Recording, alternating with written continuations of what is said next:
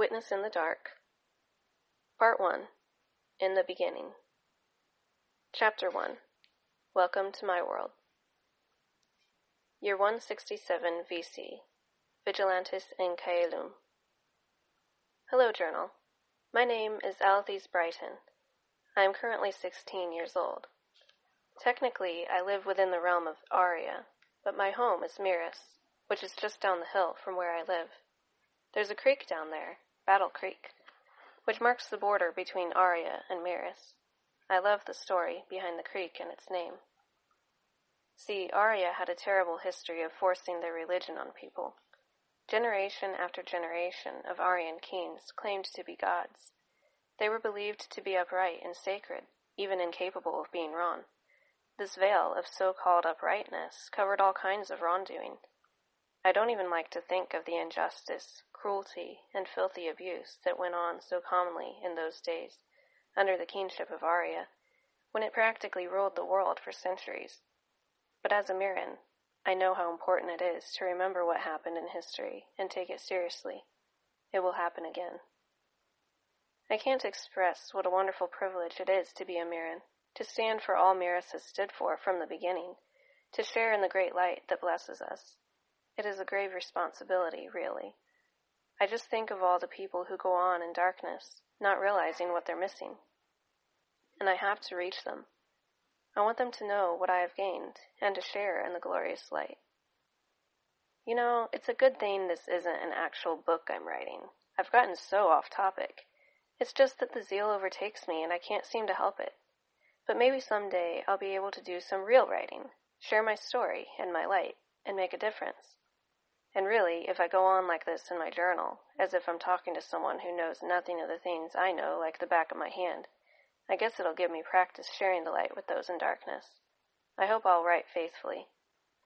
Anyway, in recent centuries, the kingship of Aria gradually became less powerful and less openly barbaric. Not everyone always wanted to follow its dictates, and in spite of its use of force, of torture and death, people rebelled all the more against it. It was very stubborn, but over time, I guess it learned to accept the fact that some people simply would not follow its rule. I mean, those who rebelled set up their own governments anyway, establishing realms of their own where they did things the way they believed in, leaving behind whatever Aryan dictates they didn't believe in. But even just 200 years ago, there were some parts of the Aryan way that the new governments not only kept, but enforced. Foremost among them were the gatherings of the moon. Of course, most Gadrians gather under the half-moon even now, roughly twice a month. It doesn't matter what they say, the half-moon celebration is an Aryan tradition. I'm going to be very blunt here with you, Journal, though I would be very careful with people. You have no sensitive feelings, no preconceived ideas, as they do, and they cannot help it.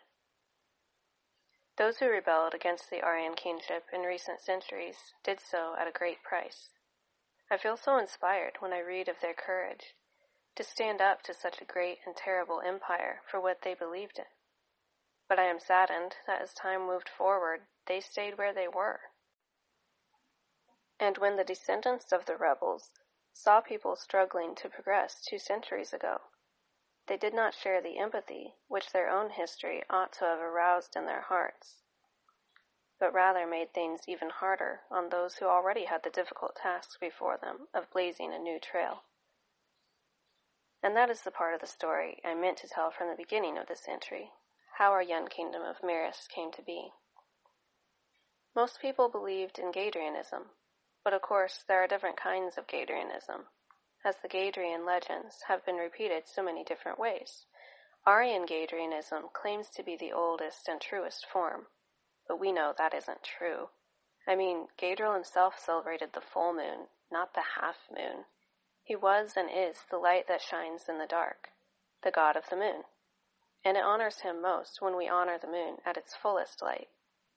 I know most Aryans and other half-moon Gadrians don't realize what they're doing, but the half-moon celebration originally wasn't even Gadrian. Long ago, when Aria converted to the worship of Gadriel, they brought the celebration of the half-moon into Gadrianism from their old religion. Know what it represents? Well, it's pretty obvious if you just actually think about it. Just look at the half moon, a half circle of light instead of a full and perfect circle of light. The other half lies in the dark, and that's what they celebrate. Light and darkness, good and evil. We really ought to cut off evil entirely and embrace only good. Anyway, close to 200 years ago, people from various lands were discovering new light. They were going over the legends and noticing things they'd missed. Some of the old prophecies created quite a stir. They realized Gaedril would soon visit Luminasia and everything would change. Those who had pleased Nalek, the pure goddess of the sun, would return with Gaedril to his perfect and beautiful kingdom on the moon, the kingdom of light. But those who had brought upon themselves the displeasure of Nalek would be sent to the sun, where they would suffer being burned alive. It sounds awful, I suppose, but Nalek is very serious, and rightly so, like a parent who understands the need for discipline, as love requires. And Gaedril, well, he has visited our world before as a lumen and knows what it's like to be one of us, so he's the more understanding parent, you know? Nalek's perfect purity itself would burn up anyone in her presence who was not pure. But Gaedril is pure enough for her presence, so he's the go-between for her and us lumens. That is only for now. One day we will be pure ourselves, if we choose. Well, the majority wasn't into the whole return of Gaedril thing. Most Gaedrians were content to stay in Luminasia and continue life as usual, assuring themselves that death was the portal to the kingdom of light, and that they would join Gaedril there at the end of their lives, and no sooner. Those who believed he would come soon became very serious, wanting more than anything to be in good standing before Nalek, to be faithful and close to Gaedril. And oh, how I want that too. That's why I love our history, because it reminds me of what's important and worth fighting for. So now that I've started this journal with the story of our beginnings, I think I'll just keep coming back to it until I've written as much as it takes to satisfy me. Who knows? Maybe someday I will be able to share this story with others. By then I should be a better writer, if I'm practicing now. But I can't do it all at once. I'm rather exhausted already. This has been quite a lot to write in one morning. Now to take on the day. But I promise you, journal, I shall be back.